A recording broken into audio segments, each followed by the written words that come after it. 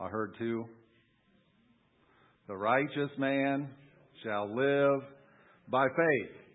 If that's how, is there any righteous men here? And men meaning humans, humankind. Okay, there's only 5 that I counted, maybe 6. So maybe we should do a different type of message this morning. Since living by faith is our new way to live in this new kingdom we've been born into, then we must. It is an absolute requirement that we have some understanding of what faith is and how it functions. And because of the situation we're in now as a nation and as a planet, it is even more critical that we are learning to live by faith. Faith is simply having trust and confidence in God. It is not having faith and confidence in my confession, my own beliefs, my works, or anything of what I can produce. It is simply having trust and confidence in God. And if we have trust and confidence in God, then we are going to trust and have confidence in what God says and tells us to do. And true faith is obedience. Romans 1 verse 5 says, this is the Holy Spirit through the Apostle Paul, we have received grace and apostleship to bring about the obedience of faith. That's what he said. That's what grace and his apostleship among the Gentiles is, to bring about the obedience of faith. What is obedience? Obedience is a corresponding action. It is a response. It is doing. Faith is a verb. Now, the noun form of faith is used, and that's not what we're talking about, but that would be used more like, what faith are you of? Well, I'm of the Christian faith, using that faith as a noun, or the Muslim faith, or whatever it might be. But we're talking about living by faith, which is a verb, which is action. If there's no action, no corresponding, no obedience, there's no faith. And I've heard it for however many years, 33 years that I've been in ministry, and I used to believe it at one time, that people would say, I'm standing in faith, and they're just confessing and speaking, but no action. That's not faith. That's not a little faith. It's not any faith. That's not faith at all. And so today I want to speak a little bit, we'll go in depth maybe later next week or something, about hope and faith, how hope and faith work together. Many Christians use where they're really in hope and thinking they're in faith. And there's a huge difference. I love the way Jesus put it. I say this all of the time. He says, man shall not live by bread alone. Bread there meaning natural. So man shall not live by the natural alone. What does that mean? If it's raining, I get out of the rain. I don't need God to tell me to get out of the rain. If I'm hungry, I eat. I don't need God to speak specifically to me. He designed my body for that. If I'm crossing the street and a truck is flying down the road, I stop or I run like heck. I don't need to hear from God. That's what? Living by the natural. So he didn't say, in other words, don't live by the natural. He said, don't live it by it alone, exclusively. But how are we to live? Live by every word that proceeds from God's mouth. That's how we are to live. Now, if we're to live by every word that proceeds from God's mouth, what does that assume? We know what He's saying or has said. He's written many things down for us in this wonderful book we call the Bible or Scriptures. Not everything in here did God say. But there are things in here God did say, and this is for all people, in all places, at all times. But this book misses a lot of things like, who am I to marry? Where am I to live? What am I to do for a job? Where do I attend? What congregation do I attend? All of these different things. There's hundreds, if not thousands of different things the Bible doesn't address, but it gives us principles. And God has a lot to say. If we're going to have a personal relationship with God, then He's got something to say about who we marry, where we live, and what we do for a living, and everything else in our life. I don't need to pray and ask God to brush my teeth. But He may have something to say about the toothpaste I use. If we're listening. Or wash my hair or wash my body. But He may have something to say about the products I'm using. Or the food I eat. I can tell you right now, He's going to have something to say about that. Because He's designed our body to function with certain foods. And I'm speaking to myself, not to you. You just get to listen. So faith is living by every word God speaks. Faith is obedience. By placing our trust and confidence in God. Knowing that He has our best interest at heart. The Bible tells us that faith works how? By love. The more we are into a loving, intimate relationship with the Lord, that when God speaks, we respond to Him regardless of the situation, regardless of the circumstances, regardless of what people think, regardless about what I think. And I'm talking about personally. When God speaks to me to do stuff like, I want you to run for office, He's not real concerned about how I think about that. I'm not saying He's not at all. But what does He want? He wants me to obey Him because I trust Him, even though I may not want to do it. And too many Christians wait around till they feel like they want to do it before they do it. No, we just need it. And especially now. Because we're in war. And when God speaks, just like a commander in a war thing, you don't have time to argue sometimes. You don't have the time. You've got to respond. And we have to be able to know how God is communicating to us. So faith obeys. It does not just speak with no action. Faith responds in obedience to God. What did the serpent try to do with Eve? Well, let me give you an example. I'm going to pick on somebody here. I'll pick on Sarah because I've known her for a long, long time. If somebody comes along and starts telling me some things about Sarah that are in a negative context, what does that have a potential to do? It has a potential to affect me and my view of Sarah. And if my view of Sarah now is depleting, then I'm going to have trouble trusting what she says.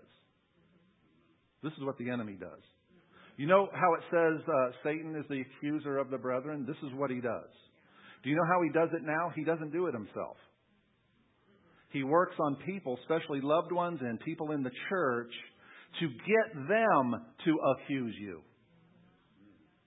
That's how he does it. What did he do in the garden? He came up and he started to accuse God to Eve. God's holding out on you. He knows that if you eat this, you're going to be just like Him.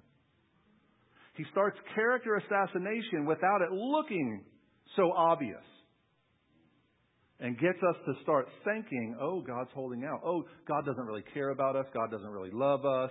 Look at what we're going through. God, if you cared, I wouldn't be going through. How many times have any of us said any of these? Well, I'm going to tell you, I've done it a lot over the years.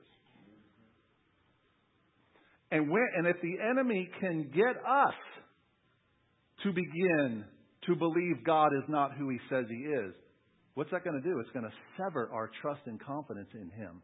We're not going to trust Him. We're just not. And that would affect my trust. Now, I know her enough to know that if you come to me and tell me some things about her, I can tell you right now it's either a lie or it's true. Same thing with my wife, because I know them. That's why our knowing the Lord intimately and personally, not knowing it through our parents, our grandparents, or from our pastor, or anything else. I know the Lord. You're not. No, that's not who He is. Sorry. Do you know if you just know the character of God, there's many things you don't even have to pray about?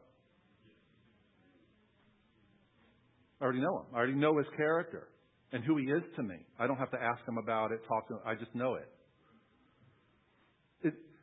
It's like Renee and I have been married 39 years, but we've been together for like 80 years or something like that. I can't remember.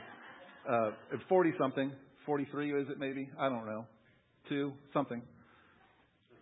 When you get to know somebody, and you don't even have to know somebody that well, but you kind of know sometimes what's on their mind without even having a conversation. Or something comes up and it's like, I know what you're thinking. You know what I'm saying? And you can have that with a friend or with, you just know that. Well, think about how God knows that. You see, sometimes we say, well, things in the future, God has told us things in the future. Not that He's necessarily set it up that way all of the time. He knows human nature and what's going to happen. Does that make any sense? Because He knows what we think, how we think. He knows the decisions I'm going to make way before I make them. And He still gives us the option. He knew Judas was going to do what Judas was going to do. Jesus knew it too. But Judas is never going to be able to stand before God and say, well, you didn't give me a choice or an option or an opportunity. No, you had your opportunity. That's what you did with it. You see. I don't know why I got off on that, but the enemy wants to sever any trust and confidence in God that we might have. And he uses other people to do it. He doesn't just come to you, dressed up with horns and a pitchfork and a red suit and with a long pointy tail. That's not how He came to Jesus in the temptation, where it says Satan tempted Him. He did it the exact same way He does it to us, with thoughts. Because the battlefield's right here. He comes with these thoughts, and it's what are we going to do? Because that's why the Bible says we've got to renew our minds on the Word. The battlefield begins right here. What are we going to think about? What are we going to place our thoughts on? That's why knowing the Word more, knowing God's character more, so when these things come, we catch it faster and faster. I remember this was stark to me in my own personal life. With these thoughts and thought life, it's like sometimes it took me weeks, months, and a long time to even realize what was happening. Then I noticed the time, as I learned about God, I got more into the Word, I understood the Word, the time shortened. To weeks, to days, then it went to hours, now it's like seconds. It's a discipline that you can, and I'm not saying I'm perfect at it, and sometimes I don't make mistakes with that, but it can be faster and faster because you start recognizing God's character, because His character and His voice match. You see, any one of us can have stellar character, but we also could lie sometimes, right? We could say something that may be not true. God can't do that. It's impossible for God to lie, right? Scripture tells us that, but even just knowing Him, we don't even need Scripture to tell us that. Because God can't. It's impossible. His character and His words and His action line up. It's completely perfect. Same way with Christ Jesus. So the more you get, I hope this is making sense, the more you get to know God, the more you can start quickly, that's not even right. That's not the voice of my dad. My dad doesn't act like that, say that, because it doesn't match his character. All right. Hebrews 11:1. I'm going to touch on this fairly quickly and then come back to some other and give some practical illustrations. Hebrews 11, verse 1. While you're doing that, I'm going to go for a drink.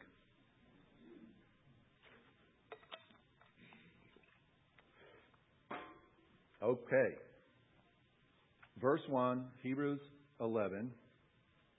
Now faith is the assurance of things hoped for, the conviction of things not seen, for by it the men of old gained approval. So let's just stick with verse 1. Let me say this again. Faith is the assurance. That's a cool word, isn't it, when you're talking about faith? Faith is assurance. You know what another word for assurance is? What does your Bible say? Confidence. What else? Substance. Evident. It's substance. Faith has substance to it. We don't just say they're a Bible, but there's no substance to it. If I say a Bible, it's got substance. It proves, like, this is it. This is the Bible. That's how sure faith is. Faith is not just some concept floating around in the air that we try to grab and hold on to and believe. That's not what faith is. Faith actually has substance to it. That's what the Bible says. Faith is substance. Then what? Of things hoped for.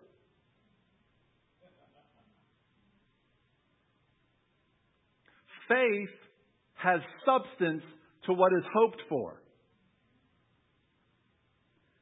It is the conviction or evidence of things we can't see. Have you ever dissected just this? Yeah. So it uses faith and hope. Now let's just be real and honest about this. We all have hopes. What is hope? What tense is hope? It's future. I don't hope for a black Harley shirt if I already have one and I'm wearing it. That's not hope. I got it. It's not even faith because I've got it. So hope is future. Faith isn't future. Hope is future. Faith is right now. It's present tense. It's what are we doing in response to what God has given us, said is going to happen in the future. Whether that future is 1 minute away or 50 years away. It's still future. How are we responding? So it says faith is the assurance. It's actually substance of things hoped for. For the conviction or the evidence. The evidence of what? Faith, real biblical faith, is evidence that we have what we're hoping for. It's proof. But God has a lot to say about what we're hoping for.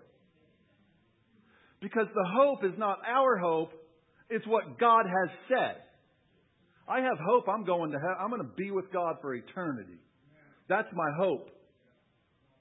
Now, when we sometimes talk about hope in the human context in English, it's almost like, oh, I wish. I want to.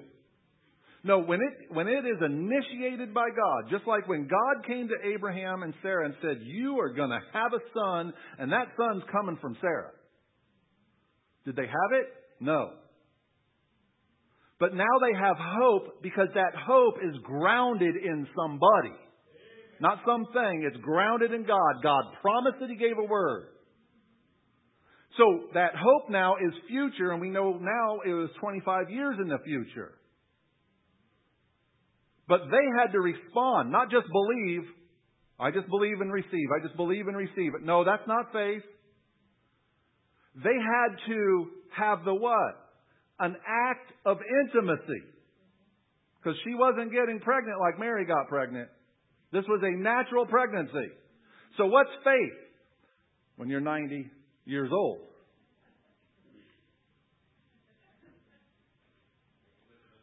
There had to be physical intimacy. My wife has helped me clean up these words, by the way. Just want to let you know that. But we're all adults, because sometimes I forget and there might be kids or young people, and it's like, they had to have sex. No, I'm sorry. So, here's by faith for them. They, by faith, were physically intimate. For 25 more years. They weren't just...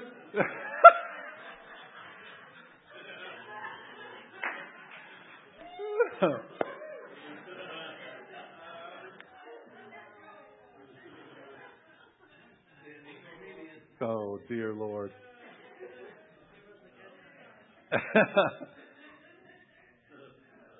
My point is faith is obedient actions. It's not confession. We have been, and I think this is a huge problem, we have gotten trapped in the confessing and not acting. And we wonder why we don't have the results that God has promised. I want to talk a little bit more and give you some more illustrations. So this is not a perfect illustration, but when we buy a motor vehicle, in the state of Missouri, we get a title in the mail. Right? Comes to us. Whether you got a lien on it or not now, you get possession of the title. So let's just say this is the title to my motorcycle. When God speaks, you're not getting it. Matter of fact, look at it from a distance. When God speaks, I'll just use my motorcycle as a goofy example, okay? Joe, I'm going to give you a motorcycle.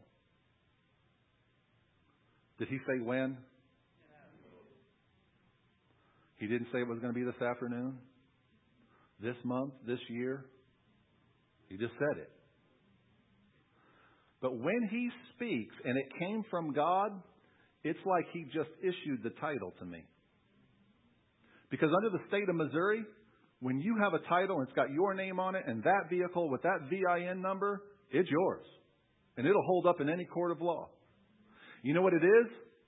It's evidence and it's substance that you have what you cannot see yet. Because if I hold up my title of my motorcycle, is the title of my motorcycle? What is it? It's evidence, it's proof that I have what was promised to me. And it'll hold up in a court of law. And when God speaks and I act on what He has said, then it is proof, substance, and evidence in the court that Satan and all his demons have to abide by that says it is mine. And the only way and the only person that can cause any interference or that loss is now me. Because God promised it. Now I'm talking about a genuine word from God. Not I want this and I really think God's saying it. No, God spoke. That's why it's so important to know how He communicates to us, recognizing His voice. The easiest way is to start here, because the Holy Spirit wrote this. And there's promises already in here. So, it's evidence and proof of things what? Hoped for. Now, I could, and I did, this actually happened. I've told this story many times. When I had my motorcycle shop, the last motorcycle I kept for myself, I didn't have a title. I was waiting for the title, but the bike was stolen, and the title never showed up, but 3 cops did, and they wanted the bike back, and I went 21 years without a motorcycle. All right, that's almost death to me. But I prayed, and I just said, Lord, I'd love to have a motorcycle again sometime. I'm just going to give it to your hands. There was a couple times Renee goes, if you want one, just go get one. I didn't want to do that. You know what I'm saying? I just had that conviction. But God never told me He was going to give me one. So I can't start naming it and claiming it and, hallelujah, dancing and fast, all this stuff, because God never said anything. Until one day, all of a sudden, I see a pastor friend of mine put his wife's motorcycle on Facebook. When I got on to Facebook, boom, it was right there. And I was like, man, it just hit my heart. Hey, that's pretty nice. I messaged him. He goes, Joe, if you want it, I'll sell it to you for this. Renee comes home. I said, hey, I want you to show you a friend of mine, she goes, well, that's a good price. That was it. That's all I had to hear. That was a good price. I'm just telling you, that's God was speaking now. He didn't say get one. He's now communicating. My wife is in agreement. We've got some movement here. I start looking. Long story short, I end up with one. And I bought it with just the interest money on an investment. I got the interest check in the mail, and it was just enough. Actually, it was more than what I was wanting to spend. But she said, "Go get that other one," and I did. But it's got exactly, and it's how God is communicating and leading. But it's when God says it, leads, communicates to it. Now I have hope. That's biblical hope. Biblical hope is founded on what God says, not on what I want. Now, if it's something I want, and then He says, I'm going to get it for you, now it's God-breathed. You see what I'm saying? We can talk to God and ask God for anything we want. But He's not obligated to give us anything we want. Only what He promises to us. Is this making sense? So then it's something in the future. My motorcycle was yet in the future. What's faith?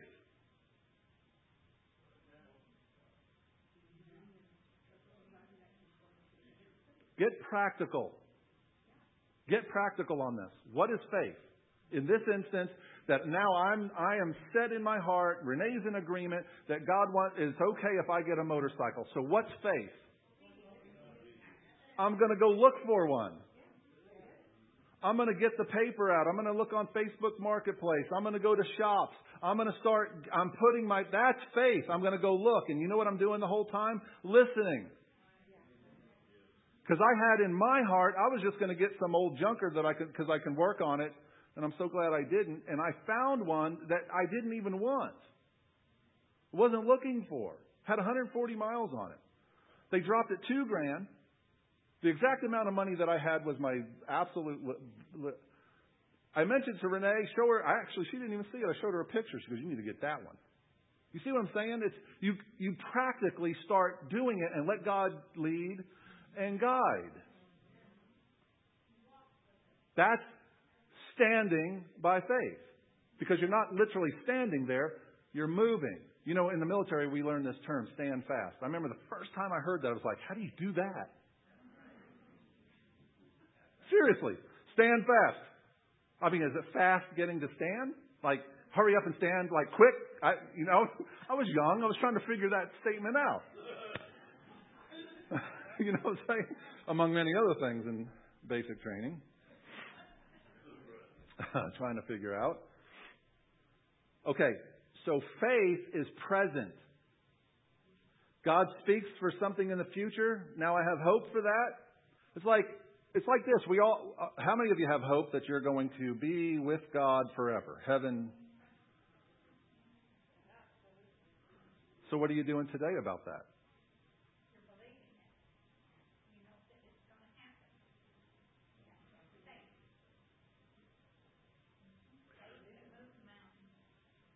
But what is the faith?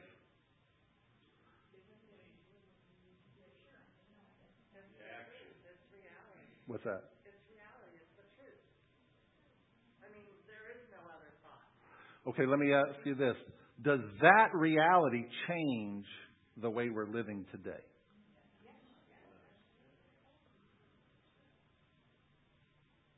Because the way we're living today, or at least the pursuit, is really proving out what we really believe. Isn't that what James says? I'll show you my faith by my actions, by my works. I'll show you that I believe. If you really believed this building was on fire right now, what would you do? Yeah, call the fire department and get out of here. That's okay. So let me read this one more time. Ooh, man, I hit my Bible too. Well, faith is the substance of the things that are hoped for, that are expected at some point in the future. Faith is assurance. It's substance. It's real. It is of things hoped for. It is evidence, conviction of things that I cannot see right now. If I have sickness in my body, it is not a sin nor a lack of faith to say, I have a disease. I have a sickness. But God has already said, we should know, especially the people in this room, we should know God well enough to know, and His Word well enough to know at this point, that it's not about whether God wants to heal you or not. He already said it. It is a finished work of the cross, Isaiah 54, whatever verse it is there, 50-something. It's already a work of the cross. He took all of our sicknesses, all of our diseases. When Jesus came, what did He do? He healed all who were sick, diseased, and oppressed by the devil. If God's wanting people to be sick, then Jesus and the Father are working against each other. He's making them sick so He can have some business healing people. Now, that's ridiculous. It's not about that. It's about how. How do I get healed? I might be eating something that my body is reacting to, and I'm clueless about it, and God will reveal it. I'll give you an illustration. This actually happened. I went to the doctor. I have sinus, I don't know what it is, but sometimes during hay fever time, my nose gets stuffed up. Anybody have that? You have that, reaction. And I hate that, especially when you're trying to sleep and you wake up like 3 hours later and that kind of stuff. So I mentioned this back then. I had a doctor, And I mentioned it, and he said, hey, I've got some trial stuff, and they advertise this stuff on TV all the time. And he said, here, take this. That stuff worked miracles like. It was amazing. But after a period of time, and I didn't relate this right away, but a period of time went by, and there was like 2 or 3 days there where I had vertigo really bad. Matter of fact, one day, I had to lay down because every time I lifted up my head, it was spinning. It was really bad. And I actually got in my truck and drove to the doctor like that. I stopped twice on the way, opened up the door to throw up. That's how bad it was. I couldn't turn my head like this because it got worse. He gave me some stuff. Nothing helped. And I'm praying and asking the Lord, what is going on? Why do I have this? Do I have some kind of ear issue? What is really going on? The TV's on. I'm talking to the Lord. I'm walking in my living room, talking to the Lord, and this commercial for the very thing I've been using comes on. And if you watch any of these pharmaceutical stuff, there's a whole it'll cause you this, this, and this, and you'll eventually die if you keep using it. All these things. And one of the side effects was vertigo. The Lord spoke. Boom. That's it. Stuff went in the trash, never used it. Vertigo went away. That's how God wanted to heal me. See, often what we've been teaching people to do is come up front, we'll lay hands on you to be healed, and then you just keep your lifestyle. Keep eating the stuff you're eating, keep squirting the stuff up your nose that's causing the problem. No. We've got to find out what is it that's causing the sickness or disease. Maybe God does want to heal you just just like that. Or maybe He wants you got to stop eating this. Start eating that. Or quit drinking this. Or whatever it might be. Stop using that product. He might have been trying to communicate that to me the whole time and I just ignored it. Or didn't grasp it. You see what I'm saying? That's how He leads and guides and speaks if we'll pay attention and ask and listen. But we've been so trained to be healed one way. Just get on the phone, hey, pray in agreement with me. And that's fine, but one of us needs to be hearing from the Lord. Like, put the pie down, Chris. He's eating a piece of pie. I just had to do that, sorry. That key lime pie, you're not leaving enough for Joe. So... along with that, I remember this story. I've mentioned it many times too. We were praying for people. We had a couple people. Renee was up here praying, and Renee told me later this lady that she just had come and she came, she wasn't a member. She came up for prayer, and she mentioned to Renee, I've got this cough. This cough won't go away. Would you pray for me? Well, Renee tells me later she smelled like a chimney, which means she's a smoker. How about we start there with your cough?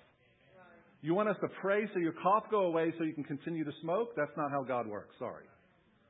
You see what I'm saying? I'm just being fast and blunt. That's, It's like the old thing, right? Doc, I keep hitting my hand with the hammer. Why do I have this pain? Stop it! I've been praying about it. I've been confessing that it stopped being painful. That's how lunacy some of this stuff is in Christianity. It's that bad. Okay, I'm going to wrap up. So just the last hour here. 2 Chronicles 7:14.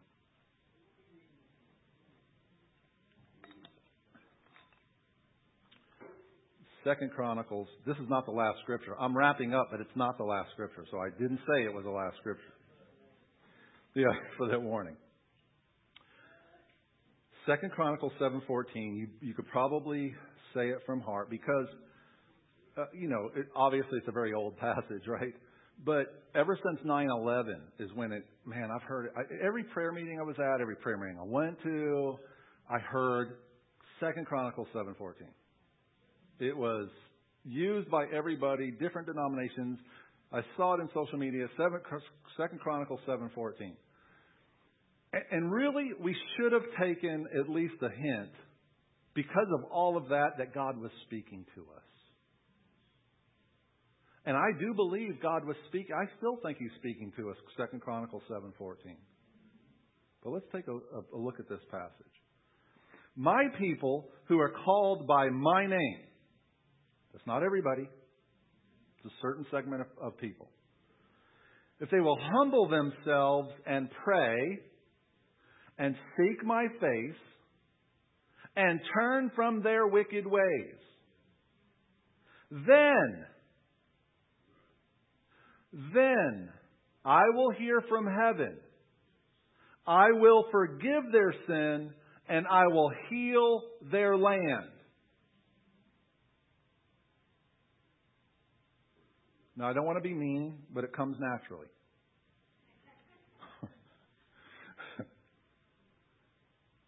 Reading this Scripture, praying this Scripture, prophesying this Scripture, decreeing this Scripture, does absolutely nothing unless we respond and obey what is being said in this Scripture. And too many of us, and I'm not just saying people in this room, Christianity, have that concept. Because, when times are tough and we'll just, God wants to heal our land, and we'll say that, it kind of emotionally energizes the crowd. Yes, praise God. Now, is that Scripture true? It's absolutely 100% true. God said that He will forgive and He will heal. But there's preconditions. And those preconditions are not just praying that Scripture or standing up and just reading it. Yay! We're believing God to do this. To do what? Forgive us and heal us. Well, are you humbling yourself? Are you turning from your wicked ways?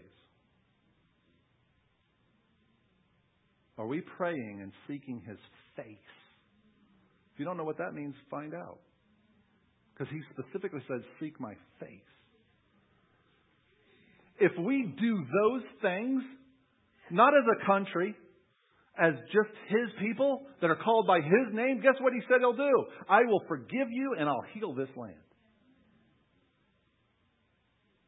But too many have been stuck in just praying this and saying this and confessing this and not living this, and we wonder, I'm just standing in both faith. No, you're not. Because faith responds, do it. Turn from your wicked ways. Lying's a wicked way. Deceiving is a wicked way. Not just, the big sins. They're all wicked ways that God says all sin is a wicked way. What is turning from our wicked ways? It's repenting. Repenting is not just fighting against our sin and trying to overcome. Jesus overcame that sin on the cross. This is how easy to overcome sin is. You turn from that, but you turn to Him and start being obedient to Him. And all of a sudden what you'll find is that goes away. But what happens, so many Christians are fighting their sin and they're trying to overcome it, and they got these prayer chains going and counseling and all of this stuff. Jesus already defeated it. The only way it has a hold on us is when we submit to it, submit to somebody else. You start focusing on Him. I've proven that out in my life. That is how God does it. I was addicted to smoking pot, Steve. You were a little upset earlier about buying marijuana. So I just wanted you to know I didn't forget. I'm going to be holding that against you for a while. When I got born again, I was literally addicted to smoking pot. Renee could tell you. But the harder drugs, it was easier for me to be free from. But here's the thing with smoking pot. I didn't want to quit. I didn't want to. I knew it was wrong. Because now I've got the Spirit of God in me. I knew it was wrong. I'm convicted. But I was battling my want to versus the conviction. And here's what happened in just this area. I just kept focusing on the Lord. I would devour the Scripture because I wanted to know Him. That was really it. I wasn't trying to work anything, righteousness, or even try to get rid of my sin. I just wanted to know Him. This guy that came and loved me. Apart from any of my actions or my behavior. I mean, that was like so foreign to me. To be loved, with drugs on me, he just loved me. That wasn't an issue. I wanted to know that guy. So the more I got to know him, eventually, he was gone. Why? Because I turned towards him. I stopped battling the addiction. And I turned, and now I'm addicted here. You see, there is no vacuums in the Spirit. Even in the natural, people know this, right? Most people that quit smoking, they start eating or take up some other addictive behavior. That's not so with the Lord. Even in Alcoholics Anonymous, you go through that. And Mark, he's not here today, but we had this discussion when he first came because he would use those terms. I'm an alcoholic. No, you're not. When God sets you free, you are not that any longer. And this had to be proven out in my life. Now, working in the motorcycle industry, you have opportunities for drugs and marijuana. And I had a guy, especially because my shop was in the northeast area of Kansas City, the really nice part, right? And I had sometimes guys come that, hey, I'll trade you this for that. And I remember at first I didn't want to see it or smell it because it was still a little problem. But I remember one day in particular, this guy said, if you come out to my car, I want to show you something I've got. And I was like, I need to see this. And I walked and I saw it. And I knew inside now that wasn't even a temptation.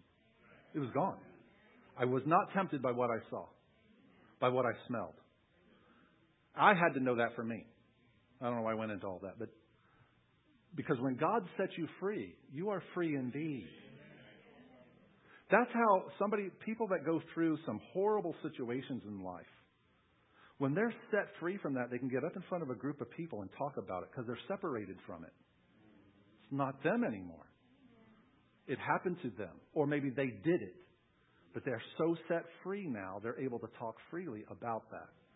It's the people that concern me that haven't been set free that are quiet and hiding.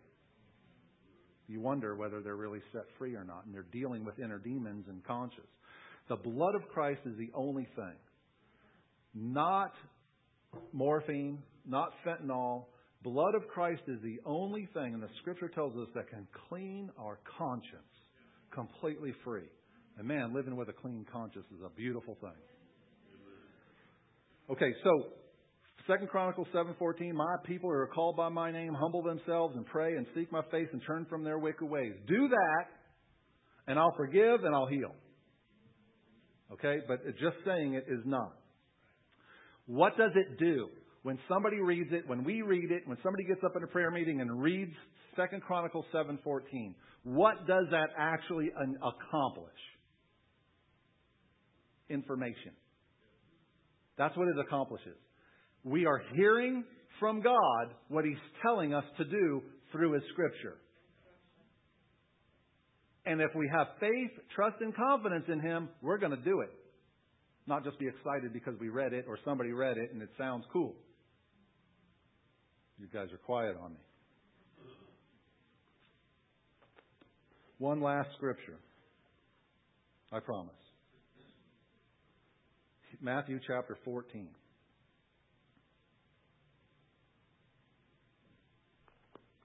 Matthew chapter 14. Somewhere around verse 22. Immediately, Jesus made the disciples get into the boat. They just fed the 5,000. Jesus told his disciples to get in the boat, meet him on the other side. He's going up to pray. Verse 23, after he sent the crowds away, he went up on the mountain by himself to pray. When it was evening, he was there alone. But the boat was already a long distance from the land, battered by the waves. Please pay attention to every word in this passage. The boat was a long way away from Jesus. And the boat was what? Battered. The word battered there literally means tormented. They were tormented by the waves. For the wind was contrary.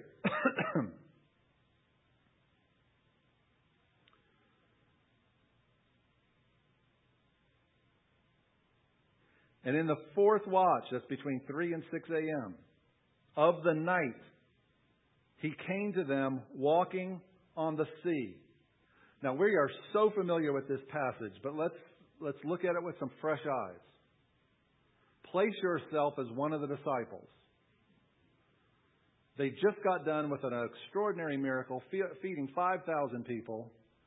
Jesus puts them in a boat. Most of them are used to being in a boat. Fishermen. They're on the lake, on the sea, and a storm rises, and it's in the basically middle of the night, somewhere between 3 and 6 a.m. It's dark. The Scripture uses pretty strong words. The boat is being tormented by the wind and waves. The wind causing the waves smashing against the boat. If you've ever been in a boat, especially a small boat, because these boats were not ships, they're small boats. First century fishing boats were very small. If you've ever been in a boat in the middle of a storm at night, it is scary.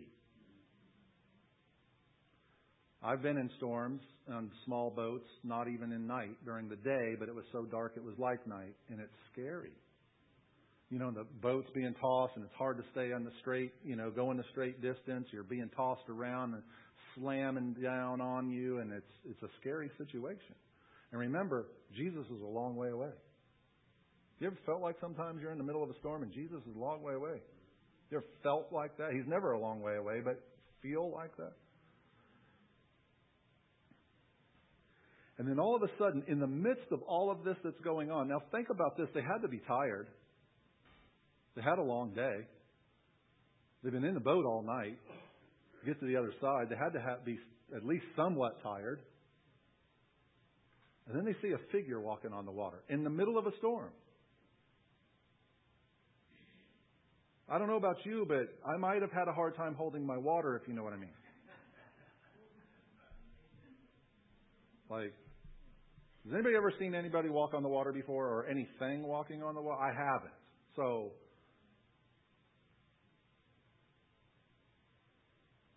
what's their response? They were terrified. I mean, think about all that's going on. Now relate it to the hour in which we live. With the chaos and the closing in and the losing of our freedoms and the battle and the war and the storm that we find ourselves in right now.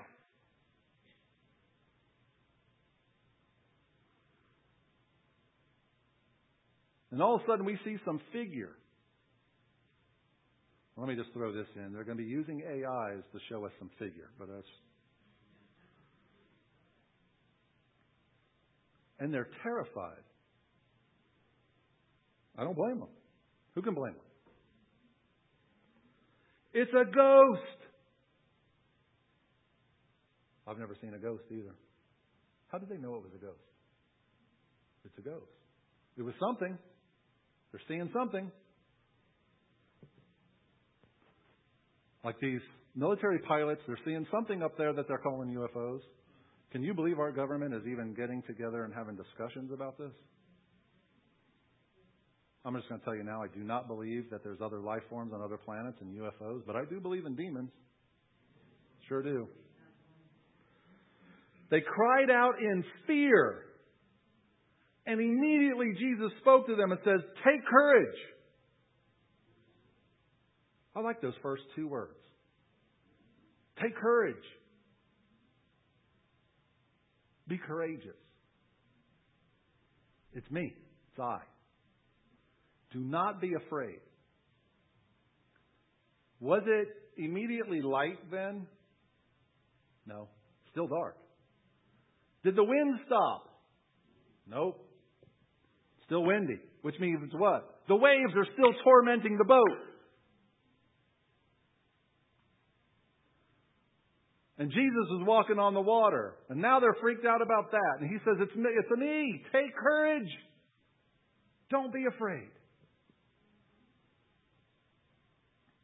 And what does Peter do? Jesus, get in the boat. It's scary out there. Let's get over to the other side. Hurry!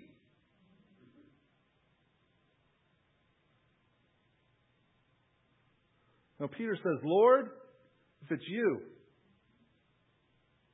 command me to come out on the water. This is beautiful. I know I've mentioned this scripture like so many times over the years, but it's one of my favorite scriptures to illustrate true faith.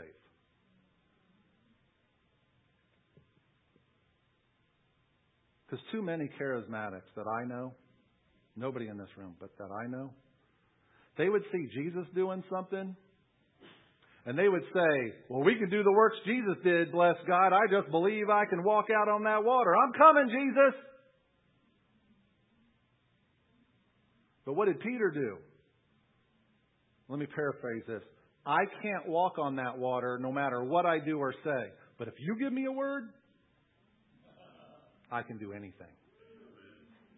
When I hear a word from you and you tell me I can do it, I'm going to put I have trust and confidence in you, Jesus. If you tell me to stay in the boat, I'm staying in the boat. You tell me to come on out, I'm coming out because I want to do that. And what did Jesus say? Peter, you guys better fast and pray for another 3 days. This walking on water stuff is not as easy as it looks, I want to tell you. No, all he said was what? One word. Come. It's still storming. It's still dark. The boat's still being tossed all over the place from the winds. None of that stopped. It wasn't a perfect environment. Well, when this thing happens, then I will obey. Well, when this situation comes out, then I'll go ahead and do it. No.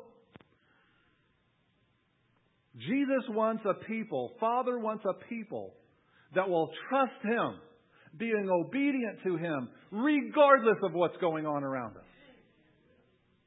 We're not moved by the natural and what we see and hear and feel. We're only moved by His Word. We don't know what the rest of the disciples were doing, but I can tell you this. I know this for certain. They stayed in the boat. Jesus, if that's you, command me. Give me a word. Because I know I can do it, but I've got to have a word from you. Come. What does Peter do?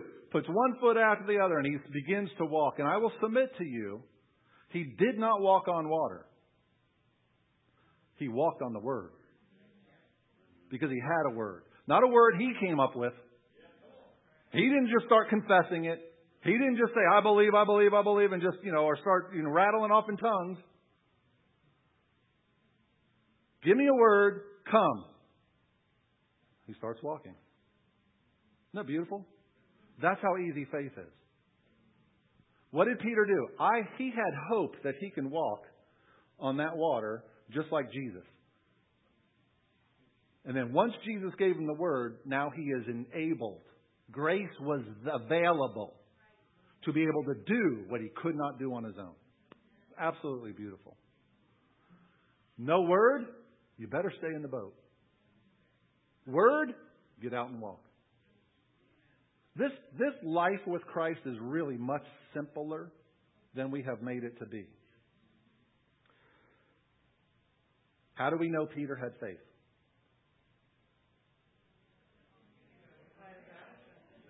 He responded to Jesus' command. Come. That's how we know he had faith.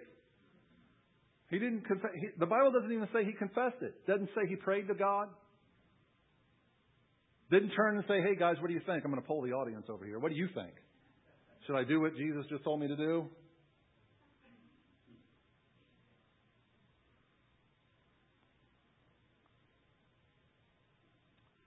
Now, let me add this one last thing to this.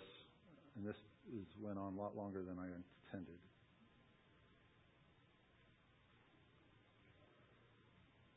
And this is a problem. It's a problem I had. It's a problem I've witnessed with other people. Faith, we know Peter had faith because he did what? He got out of the boat.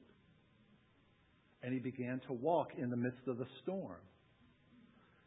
Now listen to this. The same faith that was required to get out of the boat and begin to walk is the same faith that's required to continue to walk.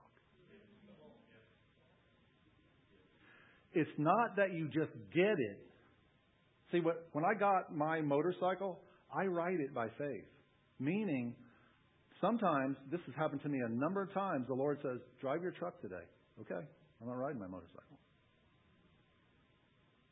I was riding my motorcycle the other day going down the highway. And I'm an offensive driver on the motorcycle. You have to be. Offensive and defensive. Like,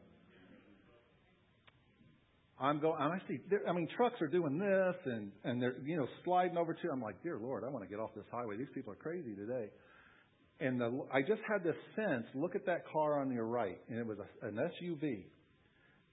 That vehicle is going to swing past two and cut you off. I didn't hear it like that, but that was my sense. As soon as I looked at her, I saw her steering wheel. She was going to do it. And she locked on. Her eyes got big, and I looked at her, and I just... See, if I wasn't, that's by faith. You see, the same faith required to receive it is the same faith required to continue in it. We started New Covenant 24 years ago Tuesday. That did require faith, trust, and confidence in Him to begin it, but it takes faith every day, every hour to continue doing what He said to do. What happened with Peter?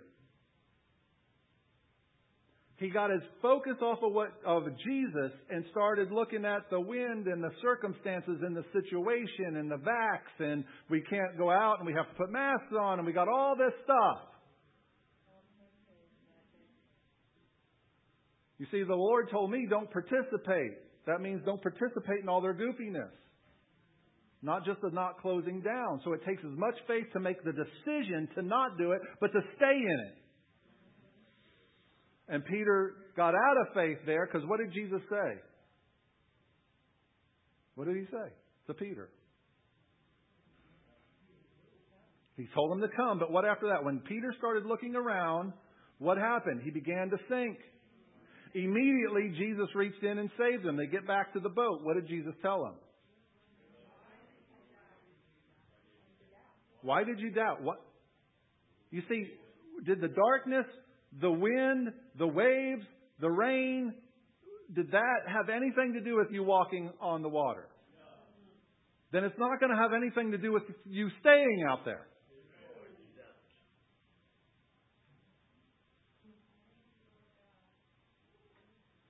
Look, God knows what's coming. But we want to just jump out of faith and start doing it because we get panicky and anxiety. What did God tell us? With this whole pandemic thing, God told me don't participate. So I didn't. And you have to leave the consequences up to Him. I go to jail, I go to jail. New Covenant shut down, it's shut down. I'm obeying God.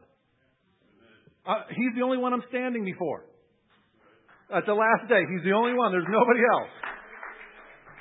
Renee's not going to stand with me to defend me. You're not going to be there. It's me and Him. And it's what I did in response to what He's telling me to do. That's it. Our life is either hidden in Him or it's not. So Peter got to looking around at the circumstances. His eyes off of Christ. The same faith required to begin is the same faith required to continue and to stay. Because the righteous man lives by faith. Doesn't start by faith. Doesn't end by faith. Lives by faith. Trusting and having confidence in God. You guys ready? They're going to play. I want to pray. I want to have the microphones open and we'll do kind of what we do at the beginning. We'll just close in the next 15 minutes or so. You leave whenever you have to leave. If you're hearing something from the Lord to prophesy, a scripture to read, please do that. A prayer to pray, please do that as well. Father, thank You for Your word, Lord God. You sent Your word to heal us, set us free in every area. And we thank You for that, Lord. Thank You, thank You, thank You. What a great and mighty God we serve. What a privilege and an honor to be Your sons and Your daughters in Your house. You have lavishly poured out upon us such a great inheritance that begins with You. And we are privileged to have intimacy, koinonia, relationship and fellowship with the God of all creation. What an honor. I don't even have words for that, Father. Thank You, thank You, thank You for seeking us out setting us free, continuing to set us free. Lord, thank you for being our navigator, sending the Holy Spirit to navigate, to teach, to comfort, to show us things to come, to remind us of all that Jesus said. The Spirit of truth. God, I pray for this congregation. Matter of fact, I have a prayer I want to pray over you that I actually wrote down. I pray to God give you a spirit of wisdom and revelation in the knowledge of Jesus Christ. That you would grow and mature, becoming more like Christ each day. That the eyes of your heart would be enlightened and your mind would be renewed. That you would have eyes to see and ears to hear with all discernment and understanding. And that you would attain to oneness with the Father. And may the shalom of the Lord God be upon you all. Amen. Amen.